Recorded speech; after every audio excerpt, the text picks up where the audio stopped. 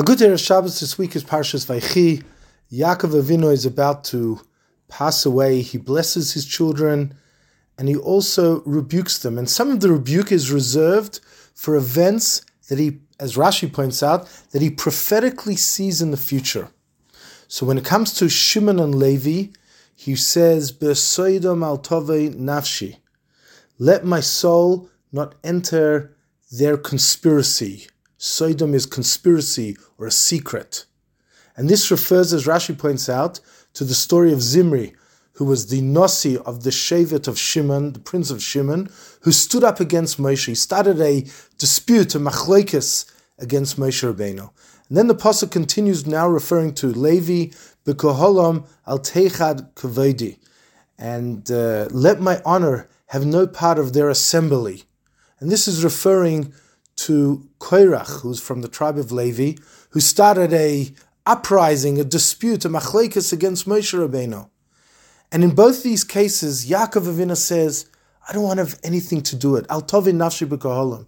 Al teichet kavodi. Let my honor not be part of it. I don't want my name mentioned in reference to the machlokes of Korach or the machlokes of Zimri. And in fact, when the pasuk mentions the ancestry of Korach and the story of Zimri, the ancestry is mentioned, but Yaakov's name is not mentioned until the generation before Yaakov, but not Yaakov.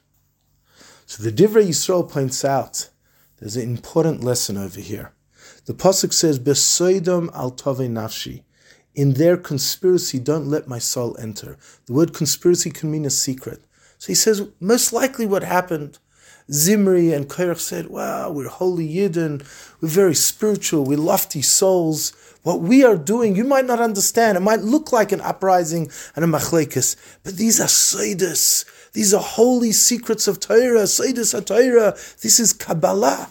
This is so lofty and secret, you don't understand it. You have to be part of this uprising and this machlekes. So the Divrei Yisrael of Majid says, what Yaakov Avinu is teaching us, B'soidom al tovei nafshi. When you see a machlekes, it might be wrapped up and look like very lofty and spiritual. Seidos HaTorah, the secrets of Torah. You should know these are not the secrets of Torah. It might be seidos, but it's machlekes al tovei nafshi. You don't want to have any part to do with any machlekes, even if it looks holy. Because you have to remember, the external looks holy, but the inside is a machlekes, and a machlekes is never holy. Good Shabbos.